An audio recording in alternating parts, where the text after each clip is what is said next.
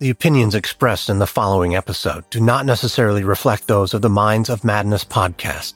Listener discretion is advised.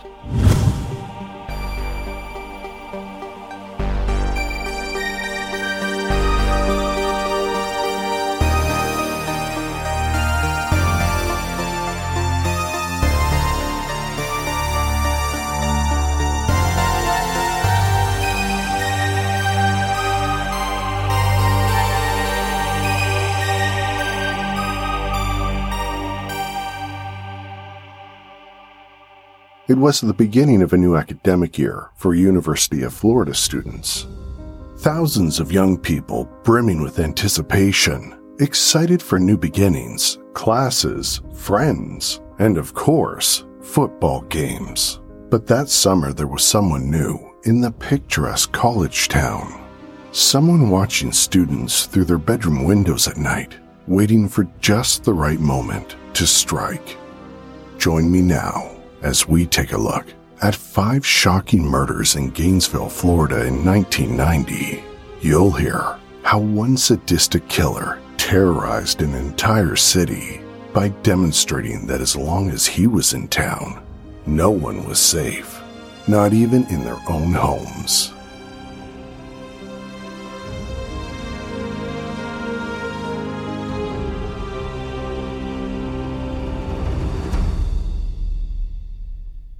At the end of August 1990, more than 30,000 students descended on the college town of Gainesville, eager to start a new school year at the University of Florida.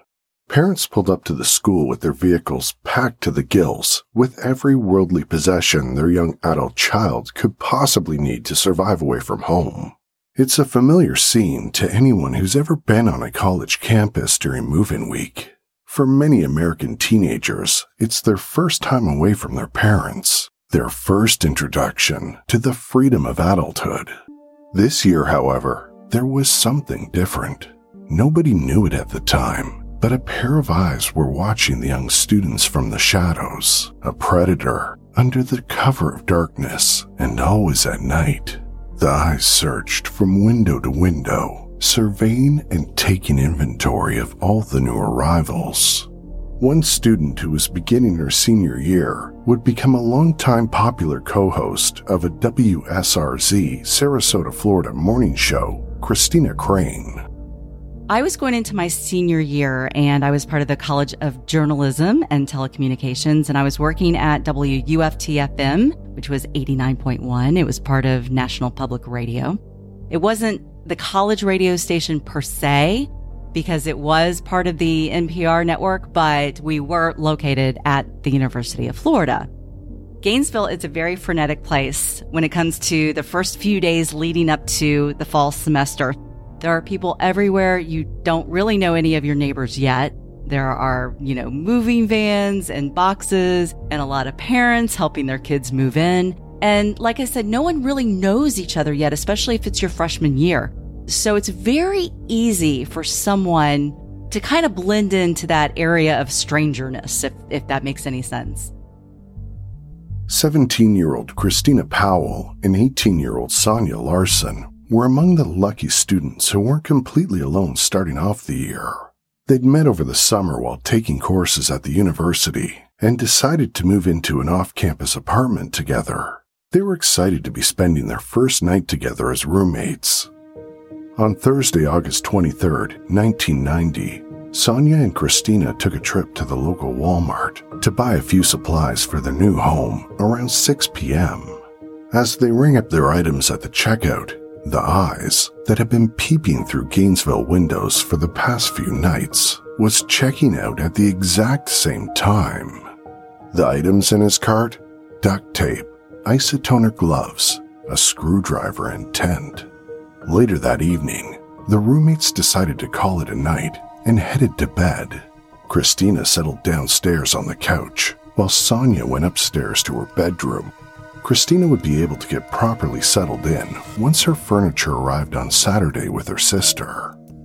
As the young women slept, a man outside their apartment slid a ski mask over his face and crept up to their front door, Unit 113. It was the same man who checked out beside them at Walmart. At 3 a.m, the man quietly pulled out a screwdriver from his bag and began prying around the edges of the door frame. When he finally managed to pop the door open, he walked inside, listening intently for any signs one of the young women might be awake, but the only sounds he heard were the humming of the fridge and air conditioner. It was time to execute the next stage of his plan. As he pulled out a roll of duct tape and a razor-sharp military K-bar knife, he crept silently into the living room where Christina lay fast asleep on the couch. He then continued up the stairs to Sonia's bedroom. As she lay sleeping, he stood beside her bed, placed duct tape over her mouth as he plunged the blade of the knife deep into her chest. Jolted awake, Sonia struggled against her attacker as he continued stabbing her until she stopped moving. Downstairs, Christina remained fast asleep. That is until she was startled by a hand covering her mouth. Terrified, she opened her eyes to find a man standing above her, promising not to hurt her if she kept quiet. But he didn't intend on keeping that promise.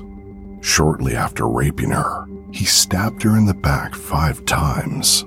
After murdering Christina, the man went back upstairs and removed the duct tape from Sonia's mouth. Next, he posed her body in a sexual manner on the bed, fanning her hair out to frame her face. He then headed back downstairs and defiled Christina's body.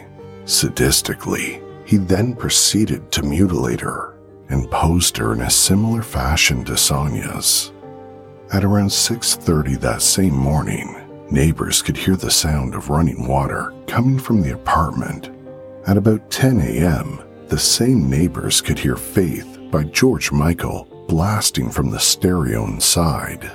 In no real apparent rush to flee the scene of the crime, the killer made himself right at home, helping himself to an apple and banana from the fridge. It wasn't until he'd spent over 8 hours in the apartment, he then finally decided to leave, casually making his exit around 11 a.m.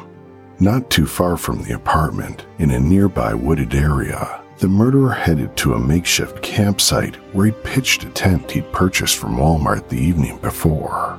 Taking refuge from the sweltering Florida summer sun, he laid down in his tent and fell asleep until nightfall, until it was time for him to find his next victim.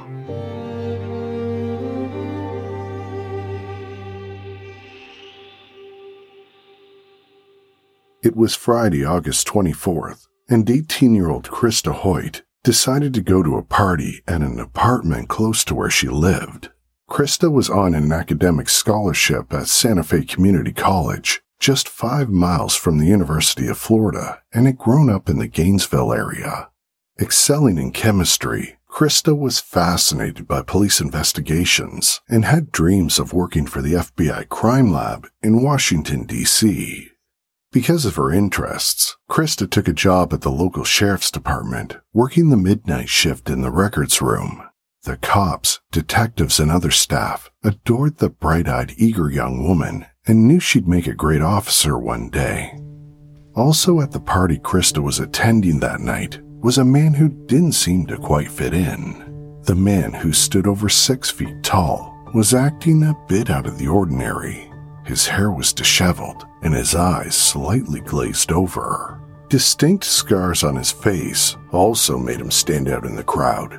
Although he seemed a bit out of place, the man hung out for a while and then left without incident. The following day, on Saturday, August 25th, Krista left her apartment around 7:30 p.m. to meet up with a friend for a game of racquetball. She had no idea that while she was at the courts, a man wearing a ski mask was busy breaking into her home. Back at her place, the same man who had broken into Christina and Sonia's apartment was jimmying the lock of her backsliding door with the same screwdriver he'd used before. Once inside, he set to work, moving a large bookshelf that sat in the recess of the wall near the front door into Krista's bedroom. He decided it would be the perfect place to hide and wait until his victim returned home. At 11 p.m., Krista arrived back at her place, parked her car, and opened the front door of her apartment. As she placed her things on the table near the door, something deep inside her told her something was out of place. Instinctively, she turned around, just as a figure jumped out from the shadows and grabbed her by the throat. Cupping his hand over her screaming mouth, the masked man gave Krista the same false promise he'd given to Christina: "Stay quiet and you'll live." After duct taping Krista's hands behind her back, he proceeded to brutally rape her, then stabbed her repeatedly in the back as he'd done to Christina. Horrifically, just like the first scene, he mutilated Krista's body before committing the most barbaric act of his life. He decapitated her, placing her head upright on the same bookshelf he'd hidden behind earlier. He sat her body upright on the bed, placing her feet on the floor, her arms over her knees, a pose that reminded him of Rodin's famous sculpture known as the Thinker. In the wee hours of the morning, Krista's murderer slunk back into the woods, disappearing into the night. On Sunday, August 26th, Christina Powell's parents left Jacksonville for Gainesville to check in on their daughter. Christina's mother, Patricia, had become concerned when her daughter hadn't called 2 nights prior, like she'd been expecting her to. The concern turned to downright panic when Christina's sister arrived at her apartment on Saturday to deliver the rest of her furniture. Christina wasn't there, or at least wasn't answering the door. Once Christina's parents made it into Gainesville, they headed straight to Christina's place. But Christina didn't answer the door when they knocked either. As their fears intensified, they asked a maintenance worker if he'd be able to let them in. Instead, he called police, asking for assistance. Deputy Ray Barber arrived at the scene at 3:45 p.m., requesting Christina's parents to wait outside while he and the maintenance worker do a walkthrough of the apartment. It didn't take long for the two men to stumble upon the bodies of Christina and her roommate Sonia, just as the killer had left them, posed in such a way to induce the maximum amount of shock to whoever was unlucky enough to find them. As Christina's parents continued waiting outside, they were horrified to see the maintenance worker running from the building shouting, "Oh God, oh God," before throwing up. Word of the murders spread like wildfire as police descended on the crime scene. Although many of the detectives and officers had worked gruesome case scenes in the past, nothing could have prepared them for the sheer depravity they saw inside that apartment, a precursor to the horror they'd discover later that night. I was actually at home when a friend of mine that works in the newsroom called me and said that they had found a couple of bodies, 2 bodies of girls, but actually they didn't even say 2 bodies. They said some bodies, because at this point, the rumors were, some of them were outrageous. I got a call from a friend in another state that said that they had found 9 bodies all at once. But of course, the first evidence was, when the sheriff's office found the 2 girls. Everyone at that point was pretty scared, but the feeling in the town was nothing like what was going to be happening in the next few days. On Monday, August 27th, around 1 a.m., just hours after Christina and Sonia had been discovered, Krista Hoyt's supervisor at the sheriff's office became concerned when she hadn't shown up for her midnight shift. Deputy Keith O'Hara and Deputy Gail Barber were dispatched to Krista's house for a welfare check. When no one answered the door, Deputy O'Hara went around the back and saw the sliding glass doors. Although the blinds had been lowered, they didn't reach all the way to the floor. Laying on his stomach, the deputy peered beneath the blinds and into the bedroom. And there, in the beam of his flashlight, he spotted Krista's body propped on the bed. Immediately, he warned Deputy Gail Barber not to look.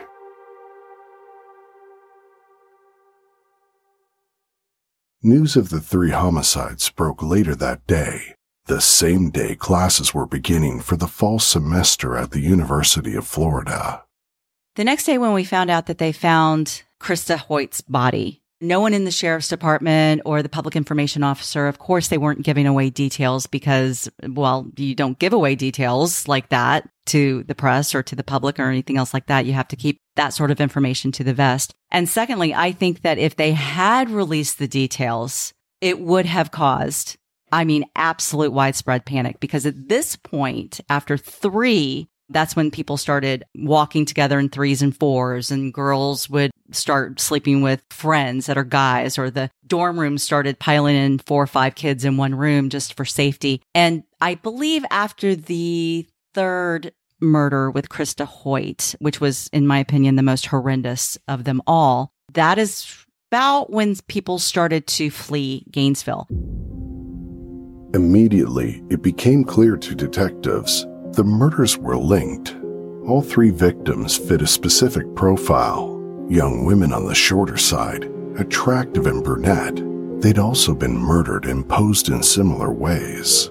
Other similarities included the method for gaining entry into the homes, the duct tape placed and removed from all 3 victims' mouths, as well as dish soap being used to clean their bodies, perhaps in an attempt to eliminate evidence. At the same time officers had been called to Krista Hoyt's apartment, her murderer was already looking for his next victim. As he moved from home to home, peering through windows at night, he spotted the person whose life he'd take next. 23-year-old Tracy Paulies, a pre-law student at the University of Florida. She was young, athletic, an attractive brunette just like the others. As he looked through a window, Tracy lay on her bed as she spoke on the phone to one of her best friends, Lisa Beyer. Lisa was warning Tracy to be careful after hearing about the discovery of 2 people murdered, but Tracy reassured her friend by saying she'd be okay. She had Manny.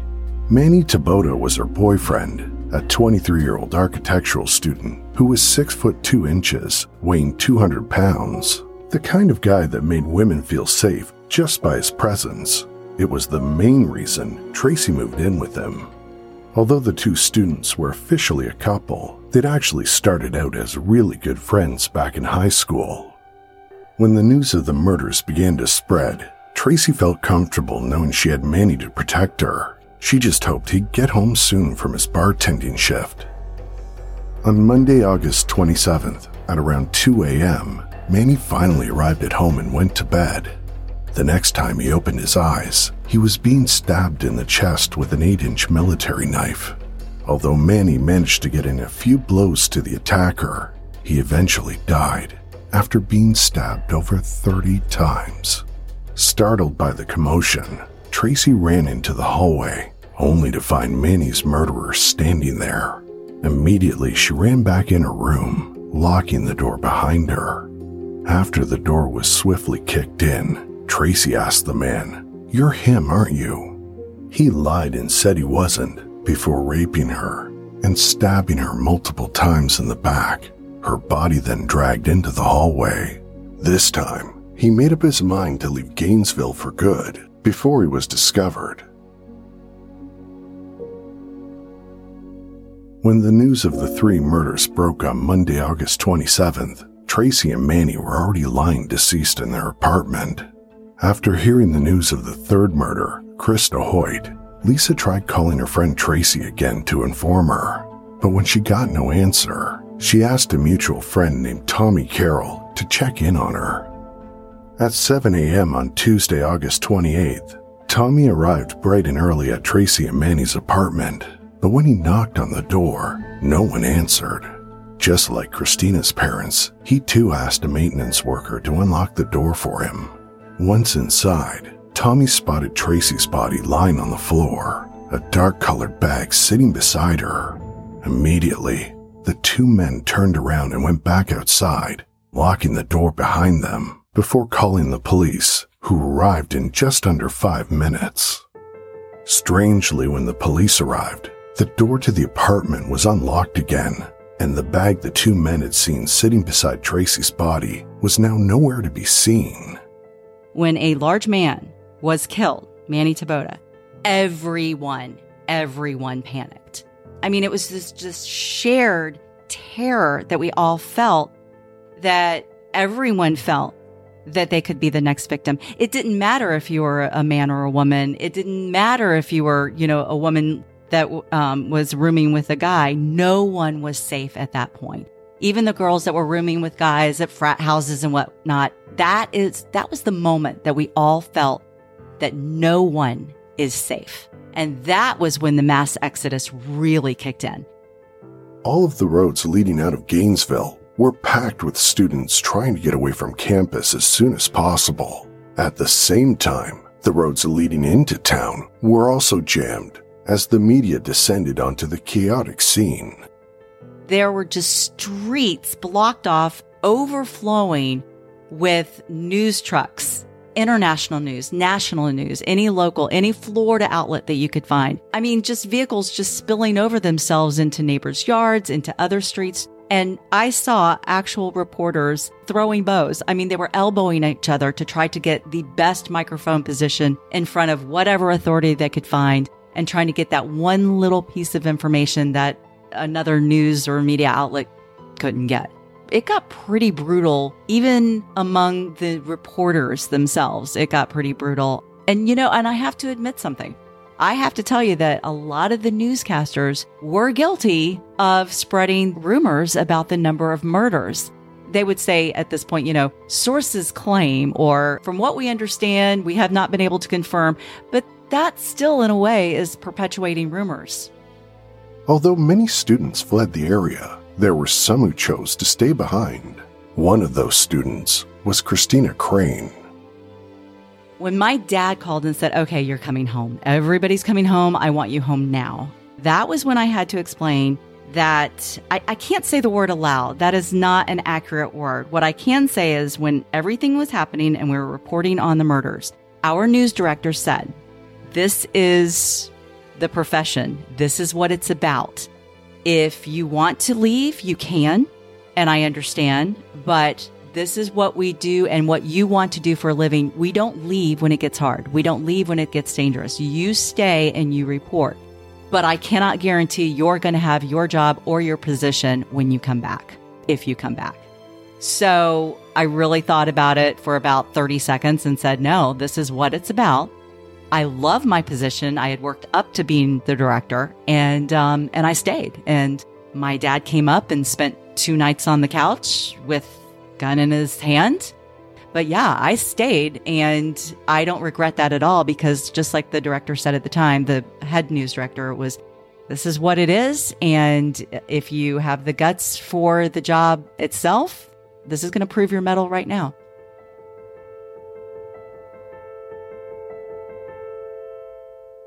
In the coming days, law enforcement devoted every resource they could to track down the serial killer. They even called in the big dogs, FBI Special Agent John Douglas, the man responsible for anyone in the world becoming familiar with the term FBI profiler. TV shows like Criminal Minds and the Netflix series Mindhunter are all based on that very real-life FBI special agent, the man who literally wrote the book on criminal psychology. As John Douglas dove into the case, a torrent of phone calls flooded into the Gainesville police switchboards. Thousands of people calling in tips and reporting suspicious behavior. But there was one name in particular that kept coming up over and over and over. A man who John Douglas agreed fit the profile of the killer they were looking for, Ed Humphrey, a 19-year-old part-time student at the university who'd previously been diagnosed with paranoid schizophrenia. Neighbors and former roommates informed police Ed had recently been kicked out of his apartment for acting strange. He'd been known to walk into neighbors' apartments uninvited, also staring at them through windows. Not only that, he'd been overheard expressing a vitriolic hatred for women, specifically stating he wanted to cut up his ex-girlfriend and cut off her head. Standing over 6 feet tall and weighing 230 pounds, Ed lived in the building across the road from Tracy and Manny, often seen walking around with a hunting knife strapped to his leg. He'd also been seen wearing camouflage clothing, frequently wandering off into the night, not returning until morning. He called these missions stakeouts. Other notable information about Ed was that he had a massive crush on Tracy Paulice and had been caught staring at her a few days prior to her murder. He also attended the same party as Krista Hoyt the night before she was murdered. There were just too many coincidences. There was no question Ed Humphrey checked all the boxes. Either he was the serial killer, or he was the most unfortunate person alive in Gainesville. Police immediately began 24-hour surveillance on Ed, arresting him on Thursday, August 30th, but not for the murders, for an argument he'd had with his grandmother in her home and hitting her. By Friday, Ed's mugshot was in newspapers that were widely reporting Ed was the prime suspect in the Gainesville murders investigation. Ed Humphrey looked exactly how people imagined a serial killer might look, and with Ed behind bars, the people of Gainesville believed they were now safe. Ed was held on a $1 million bail, 200 times the normal amount for an assault charge, and despite his grandmother's pleas to drop the charges, he was then sentenced to the absolute maximum time for the charge, 22 months. And then, just like that, the murders abruptly stopped. A collective sigh of relief was felt throughout the entire state, as everyone believed police had apprehended the madman terrorizing their community. Slowly but surely, students who fled Gainesville returned back to campus, relieved they could continue their school year without fear. I can tell you a lot of people in my particular newsroom thought 100% it was Ed Humphrey. And I believe they kind of tried to build the case around him, like, okay, we have the suspect now, let's build a case around it to make sure that it fits. And I was never convinced that it was Ed Humphrey. A lot of people did. But I never thought he was capable. And I always thought that it was too easy of a solution. Like it was a case that just had a bow on it. And here you go. Here's what happened. Here's this man that needs medication and has illnesses and has this thing in life that he can or can't control. It was just too easy. You know, when something is too good to be true, it usually is. That's really how I thought. And to me, he didn't even seem capable of that level of violence. By early 1991, life in Gainesville had for the most part returned back to normal. Detectives and prosecutors worked tirelessly behind the scenes, building a case against Ed Humphrey. But they'd hit a major snag. Ed's blood type didn't match any of the blood found at the crime scenes. In fact, there was hardly anything that could directly link Ed Humphrey to the murders at all. Around the same time, detectives from the town of Shreveport, Louisiana, alerted Gainesville police they had a crime scene that bore a remarkable resemblance to the Gainesville murders, a triple homicide from 1989, where a 24-year-old brunette had been raped, stabbed, cleaned, and posed. Cindy Dobbin, a Shreveport woman, happened to be watching TV when a news story came on, suggesting a possible connection between the Shreveport and Gainesville murders. A few days later, Cindy called in a tip to police, suggesting they should look at a man named Danny Rolling. I was in the newsroom when a report came down from the police that they are looking at another suspect, this guy that had been picked up for robbery, and his name was Danny Harold Rolling. Honestly, it was kind of like out of the blue that they had picked up this other guy because he was on nobody's radar, obviously. And at that time, the only person that was on the radar, the only radar there was Ed Humphrey, unfortunately. Following up on the lead, detectives discovered they actually had a 36-year-old man named Danny Rolling sitting in prison since his arrest on September 7th for armed robbery. Sure enough, after getting a DNA sample, a match was made for semen found at one of the crime scenes to the man they had in prison. On January 25th, 1991, Danny Rolling was formally announced as the prime suspect in the Gainesville slayings. But who was Danny Rolling? How was a twisted psychopath killer able to sit under detectives' radar for so long unnoticed? In Shreveport, Louisiana in 1954, James Rolling was furious to discover his new bride Claudia had become pregnant just 2 weeks into their marriage. He wasn't interested in having a baby and was determined to hate it from the start. He took that anger out on his pregnant wife Claudia, beating her on multiple occasions. By the time Danny Rolling was born into the world, the trauma, abuse, and mental torture that would characterize his childhood had already begun. To help explain how Danny developed into the adult he became, clinical psychologist Dr. Christina Frazzani explains. As a child, Danny was reported to have endured severe physical abuse at the hands of his father. He was thrown, kicked, and beaten, one time as a baby, simply for not crawling properly. A year later, Claudia gave birth to another son, Kevin, and he was treated the same. Both boys continued to be subjected to physical and emotional torture. They were ridiculed and even reminded that their father had not wanted children. When Danny was 12 years old, his father kicked the family dog to death right in front of him. Despite Claudia's repeated efforts to take the children and run away, apparently her husband was always able to convince her to return to him. When children experience emotional abuse, they feel scared and confused about why the people who sometimes love and protect them are also the people who hurt them the most. Children who are abused often feel isolated and alone, especially if they understand that other children might not experience abuse, or if their abuser threatens them if they socialize or turn to other families for help. This can lead to a lifetime of fear and resentment, anger, and low self-esteem. In Danny Rolling's case, there was also physical abuse, and his father told him that he was unwanted. He ridiculed him for normal childhood development, like learning to crawl and later being interested in girls. Danny may have felt trapped in a situation he didn't understand or know how to get out of, building up anger towards his father while learning to doubt and even hate himself as he grew up. There were reports of abuse to authorities and efforts to intervene.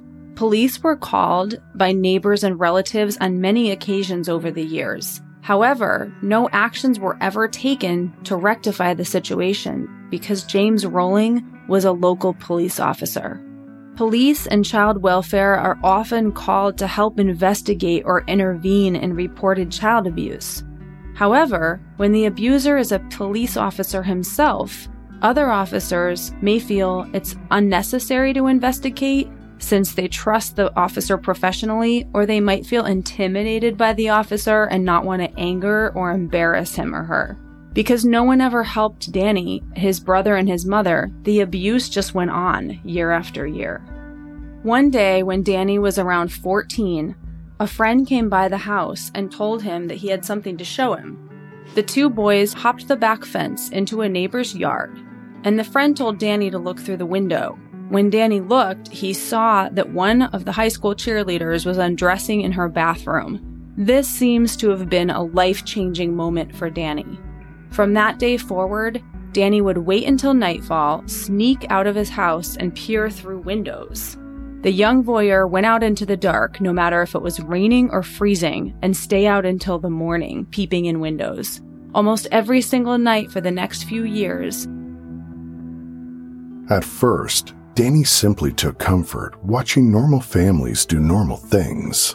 He'd sit outside for hours watching them. For Danny, voyeurism was his form of escapism. But as the years went on, watching families turned into watching women, specifically women who were undressing, and it wasn't long before he began the habit of masturbating outside of their windows. Danny left home the day he turned 17 to enlist in the Air Force, even though it meant he would likely end up in Vietnam. But after a series of behavioral issues, he was discharged after only 2 years without ever deploying. It was reported that his father, a Korean war hero, was openly disgusted by what he considered to be a failure. In 1974, Danny married a woman in Shreveport, and they had a daughter only a year later. But during her pregnancy, Danny reverted back to peeping through windows and was caught by the police. When his wife found out, she was horrified, and the marriage ended after only 4 years. On the day Danny received his divorce papers in 1979, he committed his first rape. The victim was a young woman he'd been watching through a window just 3 days earlier. Then Danny committed a series of armed robberies, robbing bars, liquor and grocery stores, until he was finally arrested and sent to prison for the next 5 years. Despite attempting 3 separate prison escapes, one in which he even evaded authorities for 3 days, Danny was released in 1984. After his release, Danny's criminal activity reached a whole new level. Instead of just peeping into homes, he began breaking into them, almost always when someone was home. He'd often rob and steal, but he did it mostly for the thrill of it, something he would describe as akin to chasing a drug high.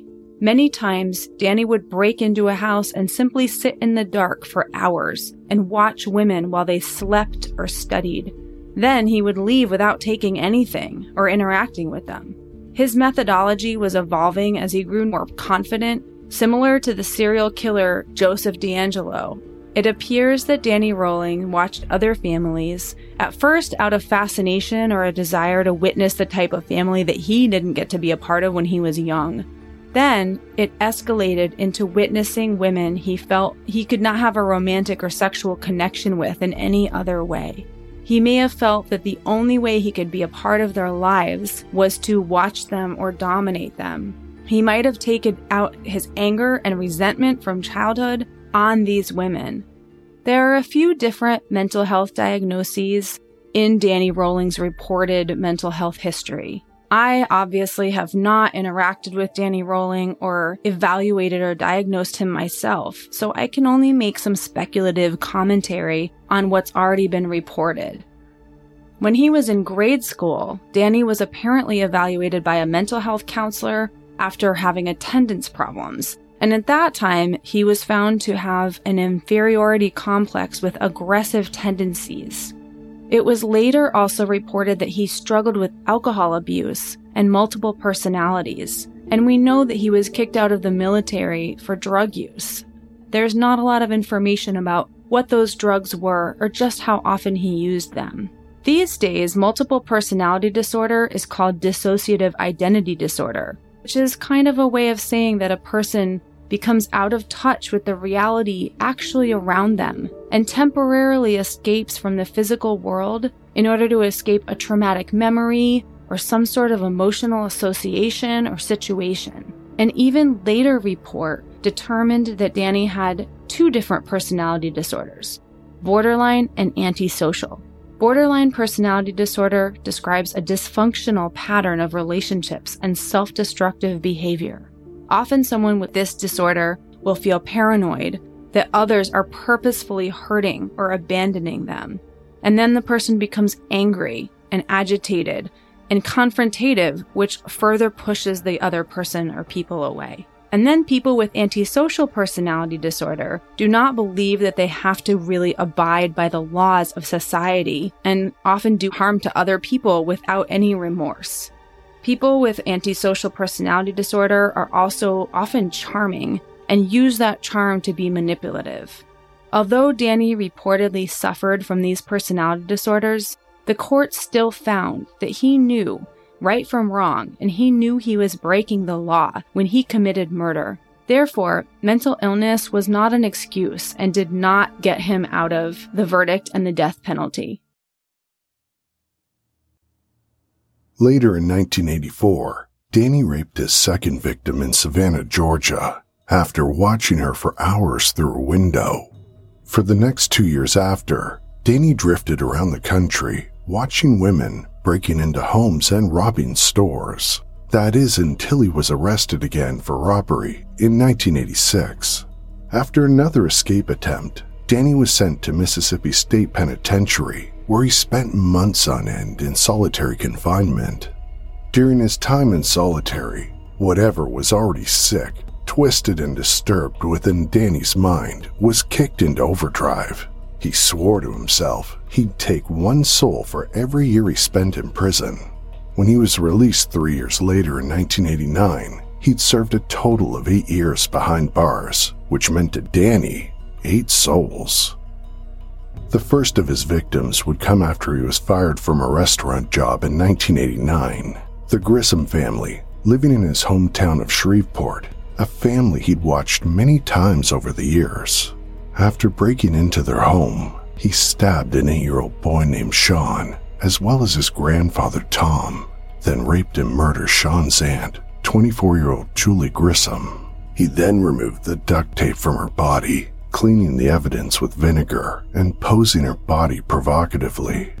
Just a few months later, in May 1990, Danny was back at home living with his parents when he got into a huge fight with his father. Danny and his father both pulled out guns and started shooting at each other. James Rowling was hit by 2 bullets, one in the stomach and one in the head. Somehow he survived. Now wanted for the attempted murder of his father, Danny fled the area, robbing several grocery stores and homes along the way. On August 18th, the sliding doors of a Greyhound bus hissed open at a bus stop in Gainesville, Florida. Danny Rowling had arrived. After Danny murdered Tracy and Manny, he decided to get out of town as quickly as possible, but in order to escape, he needed money. Shirtless and wearing a ski mask, Danny robbed the First Union National Bank in Gainesville on Monday, August 27th, the same day he killed Tracy and Manny. Later that night, police saw Danny walking and attempted to arrest him on suspicion of robbery, but he was able to elude them by escaping into the woods. However, tracking dogs were able to follow Danny's scent, and police discovered his makeshift campsite, along with a bag full of money covered in exploded pink dye. They also found a ski mask, gloves, a 9mm pistol, screwdriver, and a cassette tape. Danny spent the following week breaking into homes as he made his way down to Tampa, where he again robbed a local grocery store. But soon after the robbery, Danny brought 2 exotic dancers back to his motel room, who ironically turned around and robbed him of all his stolen money as he slept. Desperate for cash, Danny broke into another home and stole their Ford Mustang. He then headed to Ocala, Florida, where he robbed yet another grocery store. This time, Danny wasn't so lucky. It was training day for the local police department, meaning there was twice as many patrol cars on the street than any other day. Danny didn't just have one police car chasing him, he had multiple. Danny was soon apprehended and arrested, but no one had a clue he was the same person who'd robbed the First Union National Bank in Gainesville. If anyone had ever listened to the cassette tape they'd found at the campsite, however, they would have known immediately. Not only did Danny give his full name on the recording, he also apologized to his dad for shooting him, a crime for which there was no active warrant out for his arrest. On the very night Danny murdered Christina and Sonia, he made one final recording. Christina and Sonia were murdered just hours later. Ed Humphrey served just over a year in prison before being released. Once authorities began pointing their finger at Danny, Ed's lawyers were able to convince a judge that his 22-month prison sentence was overkill for a crime that would usually only have gotten him probation. It eventually came to light that Ed's suspicious behavior leading up to the murders was actually the result of him not taking a prescribed medication for his schizophrenia. His innocence in the Gainesville murders proved to be a wake-up call for an overeager media, as well as a reminder to the public that perhaps we just don't know what a serial killer looks like. Ed eventually graduated from the University of Florida and is attempting to live a normal life, but he never fully got over the trauma of the entire ordeal. I feel partially at fault because we were so quick to judge. And the media was just whipped into a frenzy. Everybody was terrified. We wanted to find the bad guy. We wanted to feel safe again. And it was so easy to latch on to Ed Humphrey. And yeah, I do feel a bit of personal responsibility for that because I was one of the people that was reporting on it. So I look back, my heart breaks for him. And, if I saw him, I would absolutely apologize. Nobody ever disputed there was something extremely wrong inside Danny's head, but the depth of his obvious mental issues and the extent to which they could be forgiven has been contested ever since. Numerous psychiatrists examined Danny to see whether or not he was even competent to stand trial. He spoke of multiple personalities that existed within him. There was Danny, who was a shy, good-natured man who wouldn't hurt a fly. Then there was Enad, a cowboy outlaw personality who exuded the confidence and recklessness that spawned his robberies and rapes. Lastly, there was the demonic presence he called Gemini, a presence Danny described as pure evil that took over his mind and body during the murders. Danny was eventually diagnosed with borderline personality disorder, as well as possession syndrome by multiple experts, but was ultimately still ruled eligible to stand trial. Still others believed he had made it all up, tracing almost every single one of Danny's possession claims back to the movie, The Exorcist 3, which he's seen in the theater the week before the murders after he arrived in Gainesville. The name of the demon in that movie, Gemini. In the movie, the demon spoke a language no one could understand, which turned out to be simply English but backwards. Enad, the other personality supposedly inside him, was just Danny spelt backwards. To many, the connections between Danny's claims and the movie were enough to convince them he'd made up the personalities. In February 1994, Danny surprised everyone by pleading guilty to all 5 counts of first-degree murder. On the same day, jury selection had begun for his trial. Meanwhile, back in Shreveport, James Rowling came home one day to find his wife Claudia watching coverage of their son's case.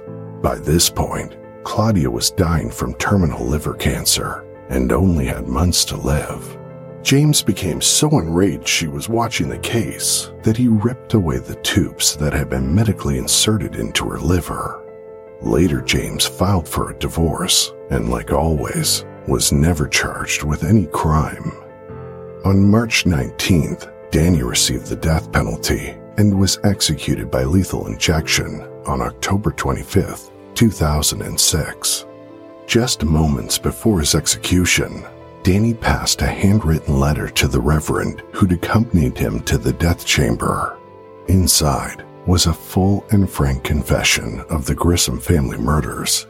Christina Crane describes how the Gainesville murders continue to affect her over 30 years later. After everything that happened in August in 1990 in Gainesville, my life has never been the same. And I can tell you that my husband's life has never been the same. There are so many things that happen around me on a daily basis that I know for a fact was because of Danny Rowling and because of the tragedy in Gainesville. I hate sliding glass doors. Hate them with a passion. We are looking right now to get them replaced with French doors because I hate sliding glass doors so much. I know a person with a K-bar knife. Every time I see the K-bar knife, it sends shudders down my spine.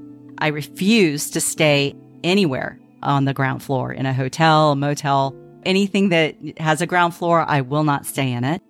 I have to have a monitored, 24/7 monitored security system. We have cameras. I've always had a dog. I will never not have a dog. And I am always aware of my surroundings. I never back my car out of a garage until I am in the car and locked. Then I open up the garage. I know it sounds paranoid, but I fit the description. We were just yards away from Krista Hoyt lived. It affects you. And for me, it's affected me for the rest of my life. And for that, I really have very strong hateful feelings for Danny Rowling. But at the same time, everyone should be aware of their surroundings. It's just, for me, it's kind of been, sometimes it's been a little paralyzing. And 32 years later, we're still talking about the story, but I hope the story that we're talking about is about those 5 victims in Gainesville and the 3 in Shreveport, Louisiana. In Gainesville, it's called the 34th Street Memorial. And there's this wall that every class, every person, always spray paint stuff or paints, pictures or whatever. And it's kind of like a rite of passage. But in the middle of the 34th Street wall is this beautiful black, white, and red memorial to the 5 victims. In 32 years, that has always remained untouched and kept up. I think that is a testament to how strong Gainesville was, how strong Gainesville is, and Gator Nation. And hopefully the good that'll come out of that is remembering the victims.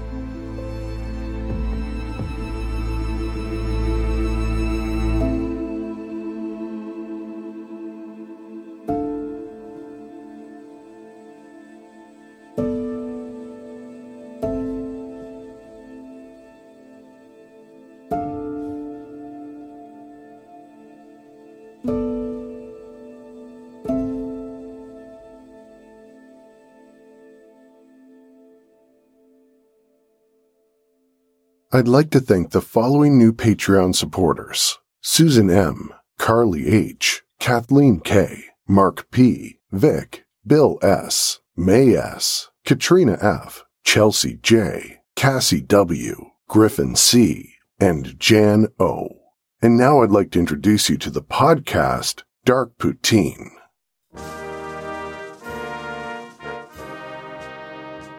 Oh, Canada. Peaceful, idyllic, full of friendly people and wide open spaces. But there's another side to the Great White North, full of mystery, crime, and dark history. I'm your host, Mike Brown. Join me and a co-host weekly on the Dark Poutine podcast as we journey inside the minds of murderous monsters and look at unsolved cases, little-known mysteries, the paranormal, and more. You can listen to Dark Poutine for free wherever you find your favorite podcasts.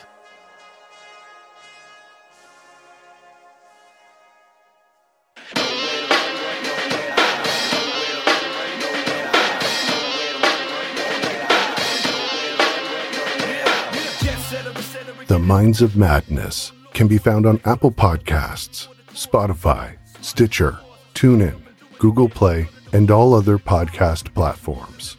Ad-free episodes of this show are available on Stitcher Premium. If you would like to support this show and get some extra perks, including extra content, early release, and ad-free episodes, go to patreon.com/madnesspod. You can find our website by going to mindsofmadnesspodcast.com. To find us on Facebook and Instagram, search The Minds of Madness, and on Twitter using the handle @MadnessPod. And finally, the closing track, Feel the Madness, is provided by The Funkors. You can find them at the record label's website by going to goldenerrorrecords.com.au/GE. I can feel the madness. Someone standing at my door. I hope they can't get in, cause I'm not prepared to run. I can feel the madness. Someone standing at my door. I hope they can't get in, cause